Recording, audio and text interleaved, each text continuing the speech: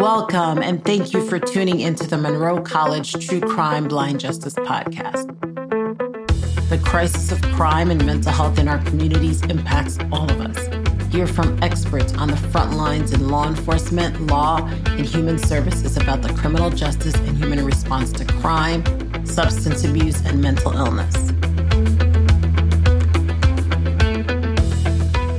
Good afternoon, everyone. My name is Professor Keith Singer. Thank you for joining us today in our 8th episode of the True Crime Blind Justice Podcast.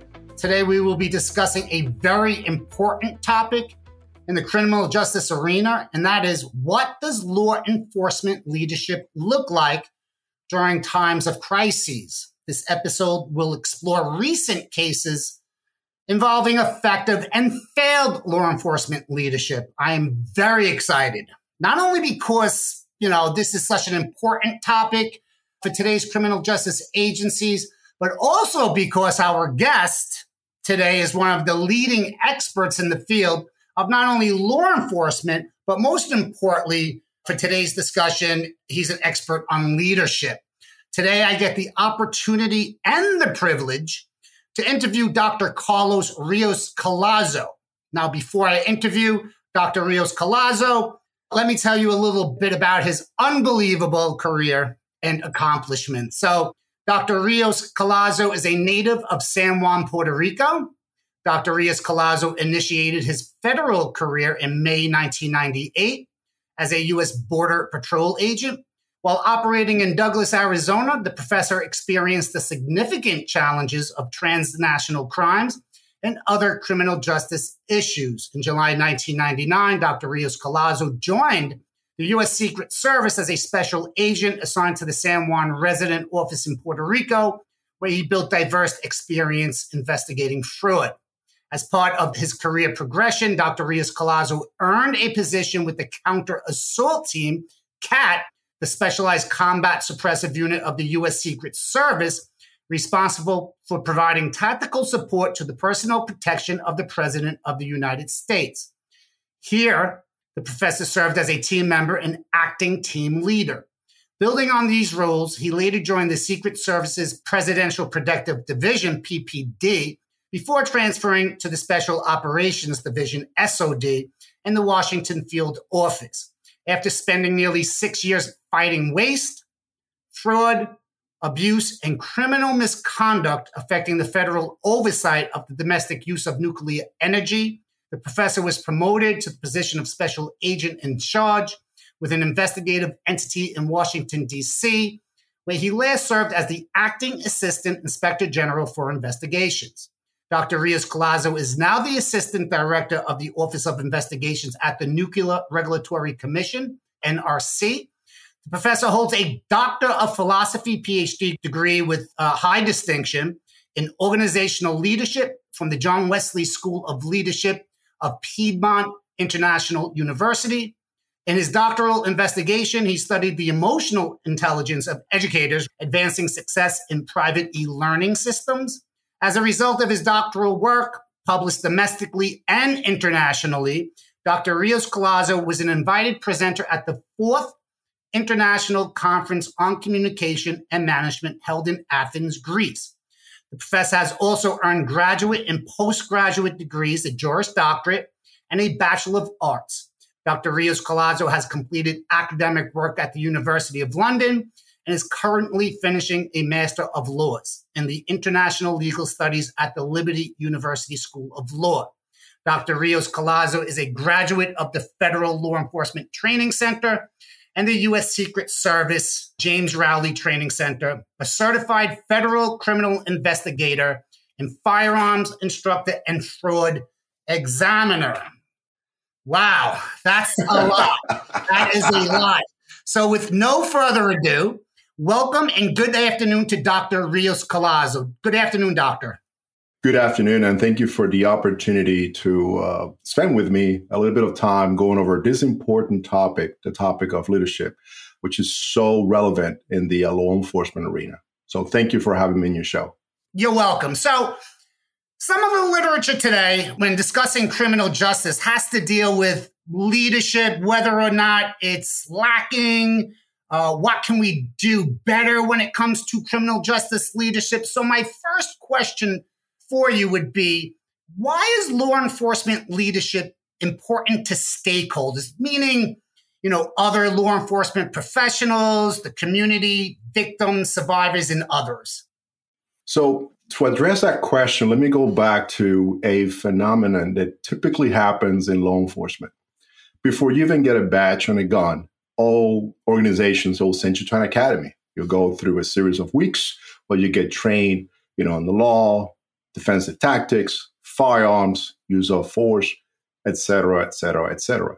However, a typical phenomenon that happens in law enforcement is that officials get promoted and they never get, typically as part of their organizational growth, they never get training that will lead them to hold that leadership position. So now we're expecting good people doing good work on the field to become leaders overnight. So that doesn't happen. So going back to your question, why is it important?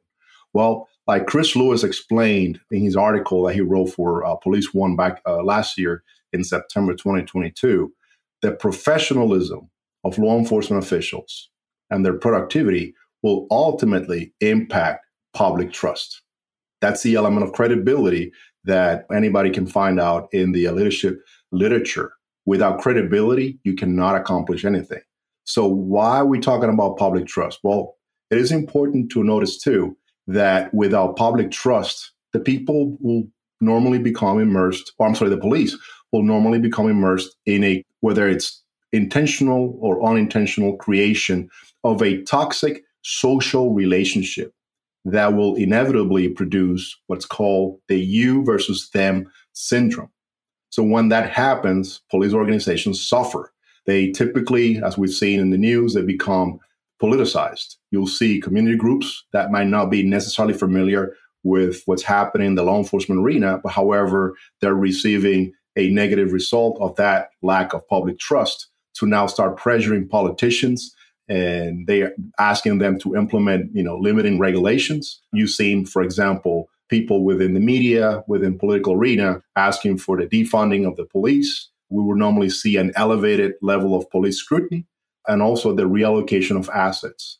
And as a result, we see that they will begin, I'm talking about the police force, will begin to experience a very difficult time within their organizations because not only their morale typically goes down because now you're dealing with a very sacrificial line of work where now you don't feel you've been properly appreciated or respected, but also that creates a level of defiance and animosity that prevents the police organization from recruiting the best prospects within that community, the very same community that they are sworn to defend. And again, that's going back to what I said originally, that's one of the effects of the you versus them syndrome that I mentioned earlier. So in the end, what we see happening is that the law enforcement organizations that are typically affected by this lack of public trust will begin to operate at a higher risk because their police interactions are now prone to be more of an unfriendly environment. And consequently, what happens is that this leads to a higher probability of incidents where civilians will either feel that they're being victimized by the police. Typically, that will lead to misconduct allegations. And now that department, depending on the size, will have to reallocate assets to investigate those allegations. And when you look at this whole phenomenon from an organizational standpoint, from the leadership standpoint, those are assets that could otherwise be allocated to support crime-fighting actions as opposed to conducting internal reviews. So that's why leadership is so important in law enforcement. So to me, when you were describing that, two words popped out to me, and that was lack of training, because a lot of the literature says that criminal justice agencies, for whatever reason, they do not put time into training their leadership and or their supervisors as much as they should, right? And then the word trust, okay? So training and trust. So do you think those two are connected? And the reason why I ask you is because if those two things are connected, training and trust, what does effective law enforcement leadership look like? And can you provide specific examples at the federal, state, or local levels when it comes to training and trust and things of that nature when it comes to leadership? So you're absolutely correct. Training and trust, they go hand to hand. You cannot do your job properly, or at least as properly as you could in terms of maximizing your potential if you're not being properly educated and have the opportunity to apply that new acquired knowledge to see what works, what doesn't work. And when you do that, the better you become at that particular function, the higher that level of trust that others watching you perform will increase. So that's important. So again, going back to your question, if we're going to speak about this matter from the organizational standpoint, we'll see, for example, the police force, an effective law enforcement leadership. And I'm going to speak more not only at the state level, federal level, or local level, because this is something that really transcends jurisdictions. This is a universal type of phenomenon. You'll see that proper and effective law enforcement leadership will be exhibited when the police force, whether it's state, federal, or local, it's driven. What I mean by that, it's driven to consistently perform its duties to serve and protect its community within constitutional parameters. That is extremely important. A lot of times you'll see law enforcement officials are very passionate about doing their job, but do they really know what their constitutional constraints are? That is extremely important. So it's not just simply passion. It's also, again, going back to the term training, it's being able to understand how far can you go? Where does your authority end? What can you do within your specific authority? So again, summarize my first point, we're talking about a police force that is driven and consistently committed to meeting the needs of the community within constitutional parameters. This will require police officials to be accountable, to be transparent, to assume responsibilities for their actions and decisions, as opposed to blame others for results that perhaps did not meet their expectations, or try to obscure the facts so that their image, their public image, doesn't get tarnished. When you build on that platform, you'll see that the brass will need to understand, number one, the community that they serve, its history. They need to respect its cultural identity. That is extremely important. You just can't have what we call a cookie cutter approach to every community that is out there. We all have different needs, different challenges. So the brass will have to respect the community's cultural identity, the necessities, the virtues and deficiencies of their people. We are not perfect, but at the same time, we are all parts of the community. And once again, police leaders, they need to understand they play a role in the community. What kind of role am I talking about? They're community leaders. Whether they realize it or not, they serve as community leaders. And I say this because people forget that police officials are also part of the community. If you think about the amount of time that they spend in the community versus what they do at home, they at least spend, 40 hours per week? You multiply, absolutely. Right. Yep. So you multiply that by 52 hours a year and a 25-year span, sometimes 30-year span. That is a pretty deep footprint that individual has within the community, at least presence in the community. So again, those are the things that I'm looking for to see an effective law enforcement leadership, organization, and individual. You also need to see that leader and that police force to effectively communicate with their people. That should happen within the department, but also outside the department. They need to speak clearly and believe and understand that their job is not to impose their views on people, but to guide people to see their vision, be able to teach them the importance and the purpose of what they're trying to accomplish with their strategies and police mission, and also incorporate not only the benefits to the law enforcement community, but also teach the people the role that they play in supporting that police vision and reality, because at the end, everybody should be looking for the same thing, which is to reach a better future when it comes to the reality of that community and the relationship between, constituents and the police force. And you know what you say is 100% true. I mean, when you're looking at things that you want in leaders, right? You want transparency, you want responsibility, you want accountability. And when I was doing research for this podcast and I was reading about you and your leadership style and the way you go about things during your long, illustrious career. To me, and now you could tell me if I'm wrong or not, but to me, it seemed like you were a transformational leader. Now, I know what a transformational leader is, but one, do you feel that you're a transformational leader? And two, can you explain what a transformational leader is to the people listening?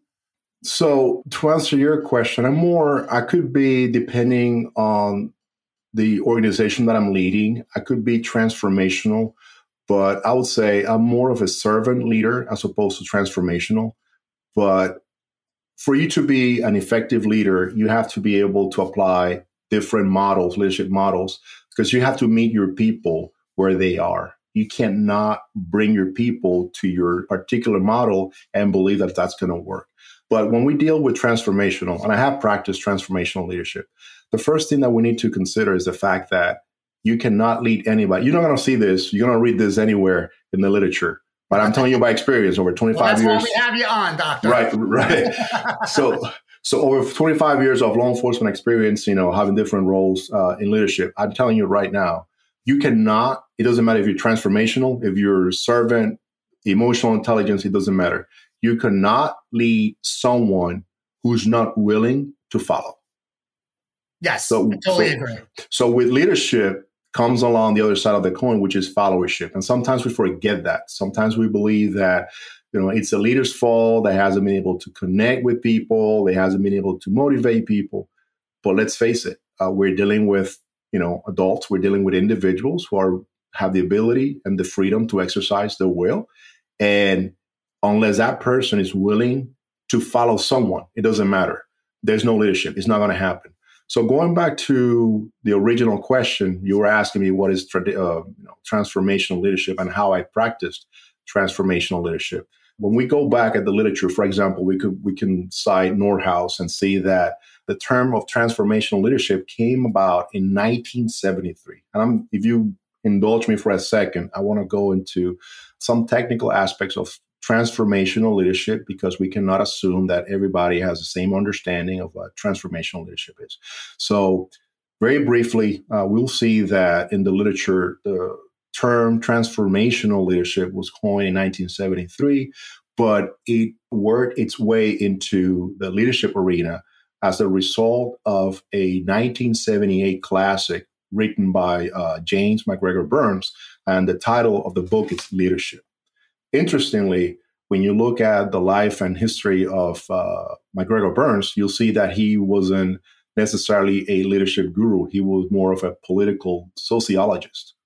But going back to leadership, because leadership, it's a skill, it's an attribute that transcends different fields. You see that the theory normally, and I'm using, Burns' model, pivots on the idea that the leader will engage others and connect to a level that will allow him or her to reach a higher level of motivation and a higher moral.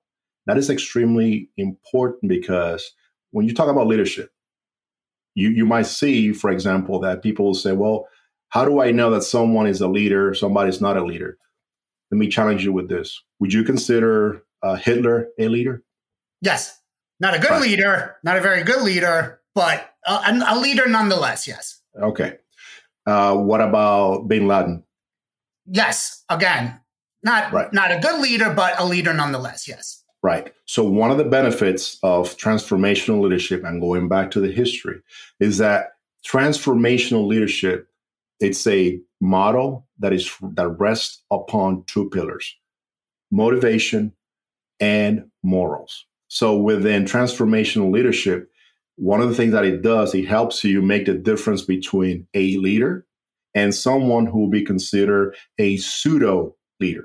So the two examples that I talked about, Bin Laden, Hitler, Fidel Castro, for example, they would not be considered leaders within the framework of transformational leadership, because they do not help their people reach a higher level of morality. Right. And that's normally what happens when you see individuals using their level of influence. And I'm going back to the basic definition of leadership: somebody who's able to influence others to reach a different level or accomplish something in common. and I'm not citing anybody in specific, it's just simply what I call layman term definition of what leadership is, then your description of Hitler, Castro, and Bin Laden would be considered leaders. So this is what's so important about leadership. People talk about leadership without necessarily using the proper model so that we all have the same meeting of the minds. So when it comes to transformational leadership, you're supposed to connect with people. You're supposed to make people reach their best version of themselves. So a good example of transformational leaders will be Gandhi, somebody who was able to teach a large group of people that regardless of the current circumstances, there's a better future and there is a way where they can reach a higher level of motivation towards achieving that better goal or that best day, sort of speaking, but also a higher level of morality. MLK is another excellent example of transformational leadership. That's why he's so remembered through this, his I Have the Dream. Look how many people followed him. I mean, that's definitely transformational.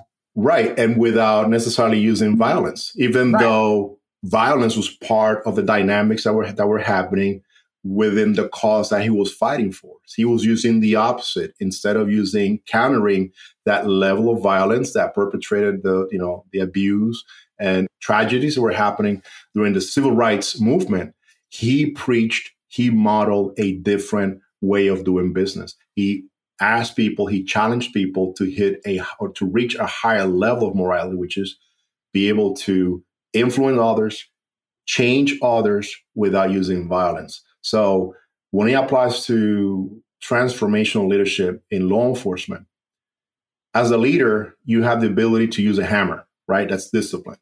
You have somebody who perhaps is not a good performer, somebody who's not necessarily seeking to bring in their best. That is extremely troubling because when you go out there, law enforcement is a very dangerous profession. And all it takes for you to make one bad decision for you not to go back home safe or at least alive. Okay. So that being said, when somebody is not bringing the best of themselves, that could lead somebody else to get hurt. So as a leader, you just can't let that happen. You have to be able to bring that person up to his or her best. So transformational leadership is one of the excellent tools that are at the avail of a law enforcement official or leader. We're going to call it the brass for our conversational purposes here, right? To help that individual understand, number one, that there's a lot more that he or she can bring onto the table, but you should not use a punitive approach. Because at the end of the day, you're not trying to break somebody's spirit. You're trying to make somebody better. So are the different ways you can. Training is one way, connecting with individuals another way. But most importantly, you have to know the person.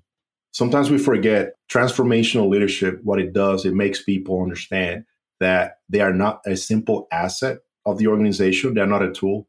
They are people. They're human beings. They have history. They have problems. They have aspirations. And as a leader, if you don't take the time to, look behind the curtain, you're going to miss out on those things because there's no such thing as a bad employee. You're just simply an employee who has problems.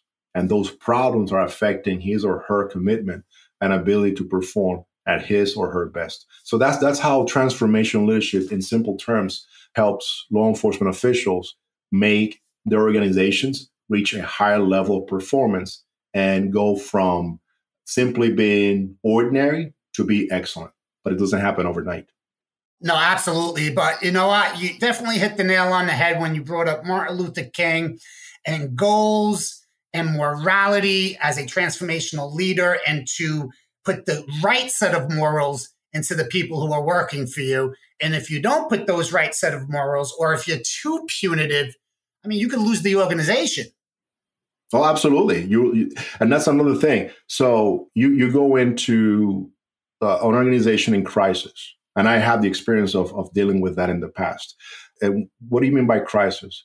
It is as simple as simply having a level of issues and problems that is not allowing the organization to perform at its best. Depending on, because everybody associates crisis with emergencies. Well, an emergency might be something imminent. And now we're dealing with words, but words have meaning. And being able to identify the proper words and apply the proper terms is going to help you diagnose what's happening with the organization and be able to trace down a workable plan. So an organization with crisis will be, and I give you an example.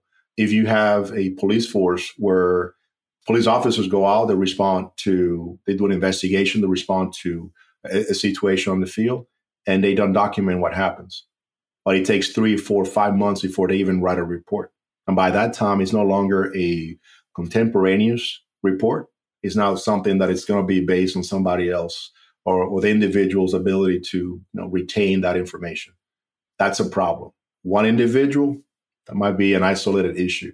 When it becomes 2, 3, 4, 5, it's a norm because it's allowed, or at least it's being tolerated within the law enforcement organization. That is a systemic issue. That is a crisis. You have a problem. Now, some people might defer and say, well, I don't know, that's not necessarily a crisis. Yes, it is. Because we're going back to public trust. Why should I believe that what you're putting within the four corners of that paper is a trustworthy account of what happened when you're going and simply reporting on facts that are not concurrent with events? They're not concurrent with investigations. It's what we deal with, time of reporting and the gap between time of reporting and time of investigative activity. That's a problem because if what you're putting within the four corners of that document is not reliable and consistent with what happened, now you're running into a lot of trouble. Now you're running into a trustworthiness, a credibility issue. And if we go back to what I said originally, credibility in leadership, that's your coin. Without credibility, you cannot accomplish anything whatsoever. So it is important to keep in mind all the things that I just talked about, because you don't want to be in a crisis. But even if you are in a crisis, knowing what leadership model you want to apply is going to be extremely important. Yeah. And you know what? I do love how you keep on bringing up public trust and accountability, and that if the public doesn't have trust in their law enforcement, it's just not going to work. And the public and law enforcement just won't get along. So we do, as of recent, we have examples of effective leadership. One of those examples would be out on Long Island just not too long ago, Gilgo Beach serial killer. Great leadership in conducting that investigation. Although the investigation went for years and years and years, it was a very complex investigation, and they did a great job. And that's a good example of good leadership, people coming together, people with goals, people with morals, and getting the job done, which then creates public trust in people saying, hey, listen, the police department really knows what they're doing. However, there have been times where police departments have lost that public trust. And one of those instances was the Uvalde school shooting at Robb Elementary School on May 24th, 2022. A lot of public trust was lost during that event. Can you tell us where it went wrong? Well, the first question is what went right? Yeah. Right. Yeah, so you're 100% right about that. Yeah. So going back to, and again, I don't want to go into, as a law enforcement official, I don't want to be overly critical of any other law enforcement organization, because at the end of the day, it's extremely difficult. I don't want to do Monday morning quarterbacking. However, there are certain things that are just fundamental. Whether you make mistakes on the field, whether you make bad decisions on the field, that's one thing. Another thing is when you're reporting information that is not accurate and you know that it's not accurate, when you're embellishing the truth because you are so afraid. Remember what I said originally, you're so afraid, or whatever motivation drove you to misinform people, to provide to them a picture that is inconsistent with what happened. You can't do that. Now, in addition to that, remember public trust and training. We talked about that earlier in the conversation. When you see is that contrary to what is being taught when it comes to active shooter scenarios, the police force spent time, or their focus was on creating a perimeter around the site that prevented people from going into the danger zone. Okay. But the problem is the response to take down that imminent threat. Where was it? That's a problem. There. That's the problem. Think about the frustration of those parents who are listening to the gunshots.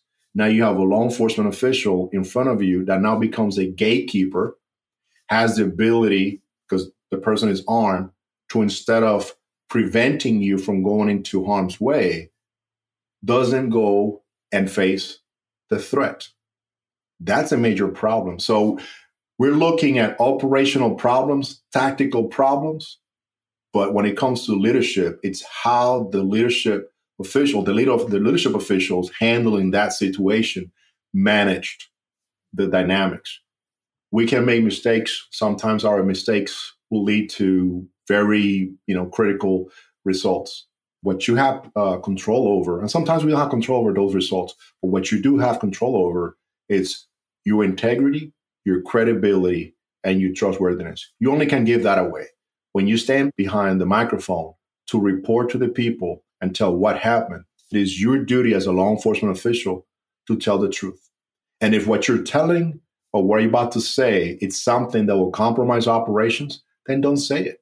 And once again, educate people. We talked about that earlier in our conversation. Guide people. Walk people through the process. Don't impose your will on people. Just simply say, I can't talk about it. No. The people don't work for you. You as a law enforcement official, you work for the people. That means you have to guide them and explain to them why is it that there are certain details you cannot disclose at the time, but keep them informed. By just simply letting them know that the situation is flowing, that the facts are evolving, that might be enough at the time. But what you cannot do is go back and tell the people that X or Y happened when in fact those things didn't happen. That's extremely damaging because eventually people will find out. And once they find out, you're not going to be able to recover. That's very problematic. The same thing goes with your integrity as a law enforcement official. If you go in, you're part, I'm not saying that this is what happened necessarily with the Uvalde school shooting, but there are other instances where, for example, you might have a law enforcement official report to a tragic scene, and it might be a celebrity, for example, what happened with Kobe Bryant's event, when he crashed back in January of 2020. How do we know that the law enforcement officials there or whomever had access to the scene treated the scene with the level of respect that it deserved? When you see photos, when you see, for example, information that hasn't been vetted through the proper channels, the question is, how in the world does that go out there? How in the world does that get filtered out? What we call the leaks. I'm sorry, that's part of your credibility as an organization. Again, we're not accusing anybody specific. We just simply trying to underscore the level of responsibility that we all as first responders have when it comes to, securing the scene, ensuring that the people who need to have access to the scene have access to the scene as opposed to other people. But more importantly, respecting the dignity of the victims and the family members of the victims. So it's a very complex dynamic when it comes to leadership. And for that, you have to delegate on the proper people. You have to train your followers the right way, and you have to trust them to do the job correctly, because you can't be everywhere at all times. Yeah, I totally agree with that. And the point about misinformation, I think sometimes in law enforcement agencies, and like you said, when those leaders get in front of those mics, hey, listen, there might be things that you can't say, and because you don't want to jeopardize the investigation. Don't try to skirt around the issue. Just say, look, I can't say that at this point because we're on a current investigation. And don't give out misinformation, because a lot of the times if you do give out misinformation, it will always come and bite you in the rear end. And that brings me to another point. Do you think misinformation had a lot to do with the George Floyd incident as well, when it came to their leaders in Minneapolis? I think so. I think, again, going back, looking at the tragic events of that led to George Floyd's passing, you see that not only misinformation, but also having the ability of recognizing and empowering your people to tell leaders when they're wrong, you are wrong. So if we dissect the case from a tactical standpoint, what I mean by tactical is from the scene. You have a group of officials, one individual, a higher level, who's engaged in the use of force. But there are other officials, other police officers that perhaps ranked at a lower level, but they were there. If you don't have the presence of mind, because we're not going to Monday morning quarterback people, but we are going to dissect the case for what it's worth. If you see somebody screaming, I can't breathe, but the person's already in custody, you already have control of the individual.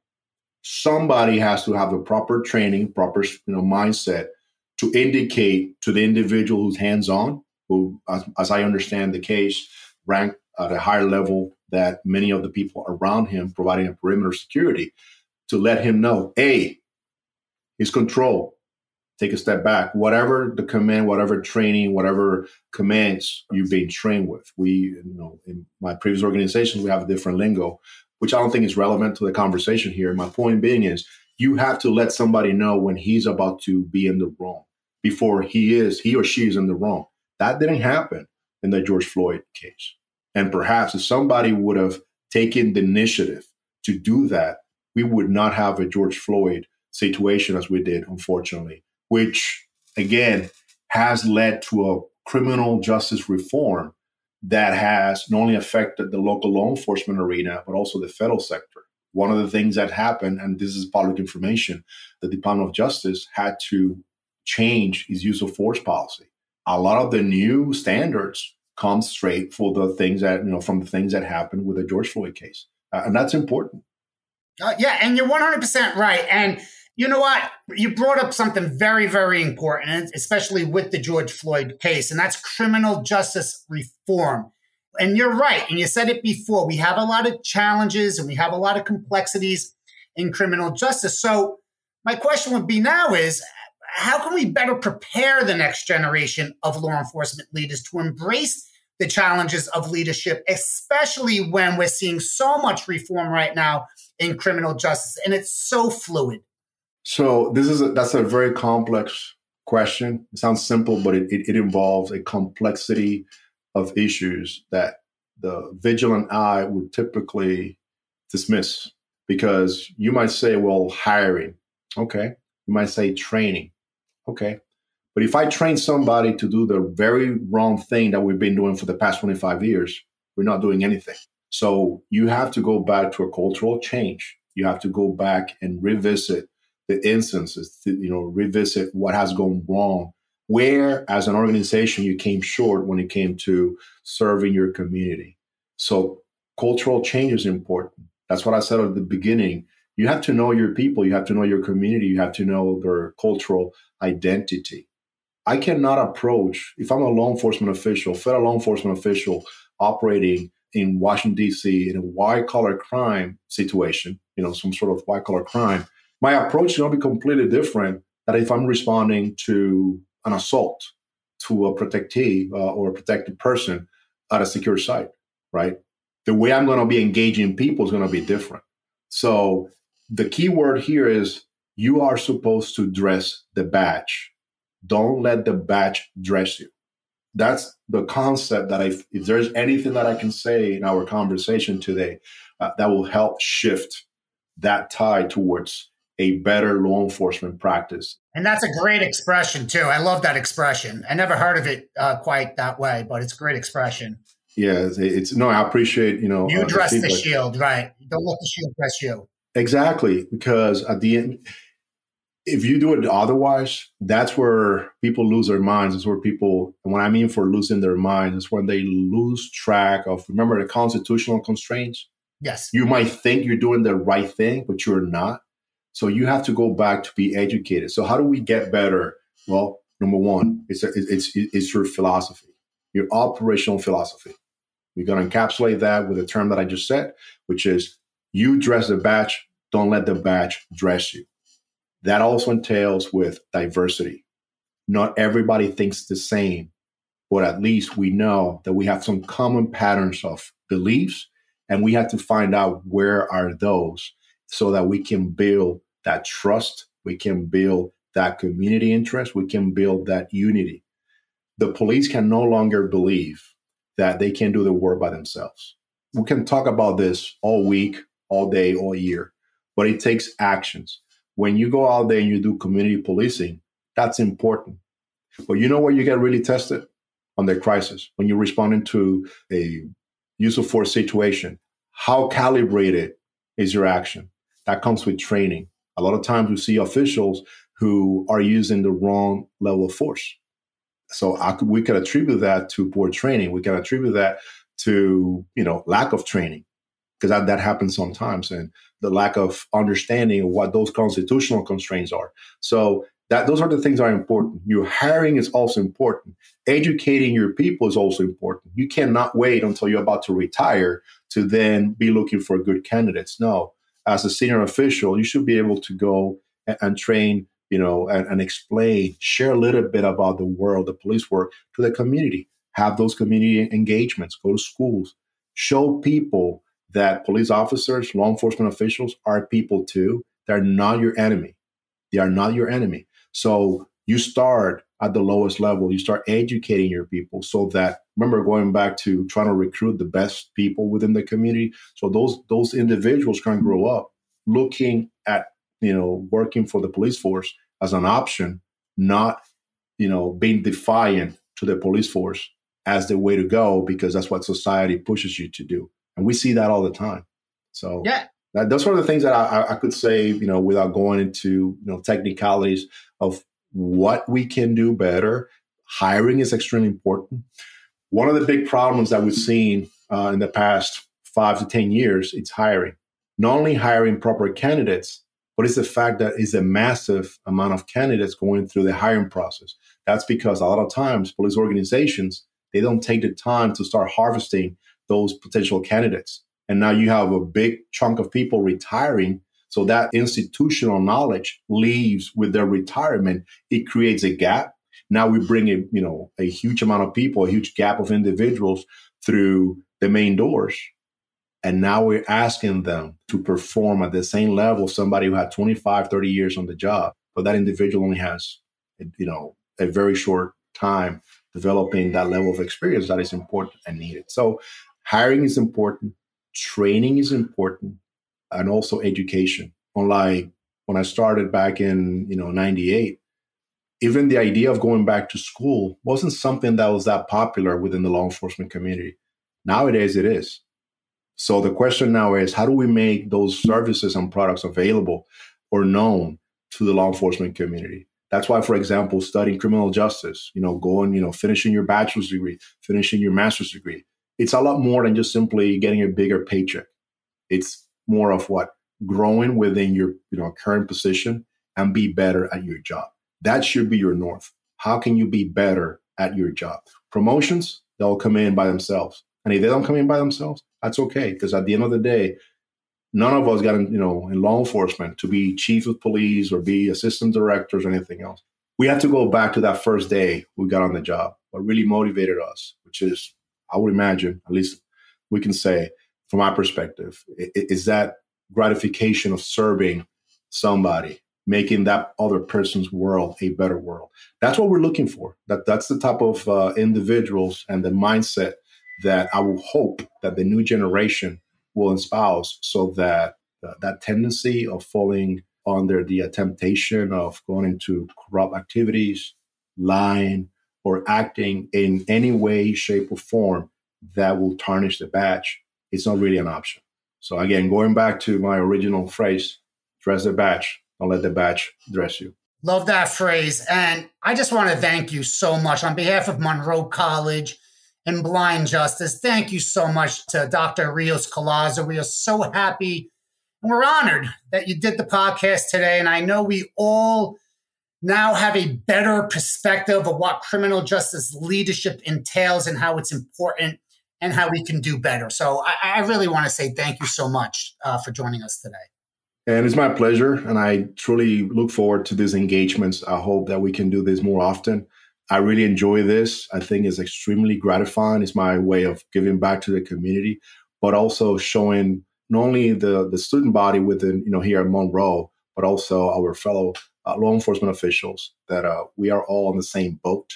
We all want the same thing, which is a better future, a better society, being in a position that we can look at each other and see that we're not opponents, but we're on the same side of the issues. It's just a matter of finding that commonality and work through the differences so that we can let our humanity be our north as opposed to our personal interest be the driving factor. So thank you. I couldn't have said it better myself. But before we leave, I'd like to ask everybody to join us for our next episode on Blind Justice. Believe it or not, this is going to be our 9th episode. It's going to be devastating violence in our jails and prisons, keeping correction officers and inmates safe. Until next time, have a great day.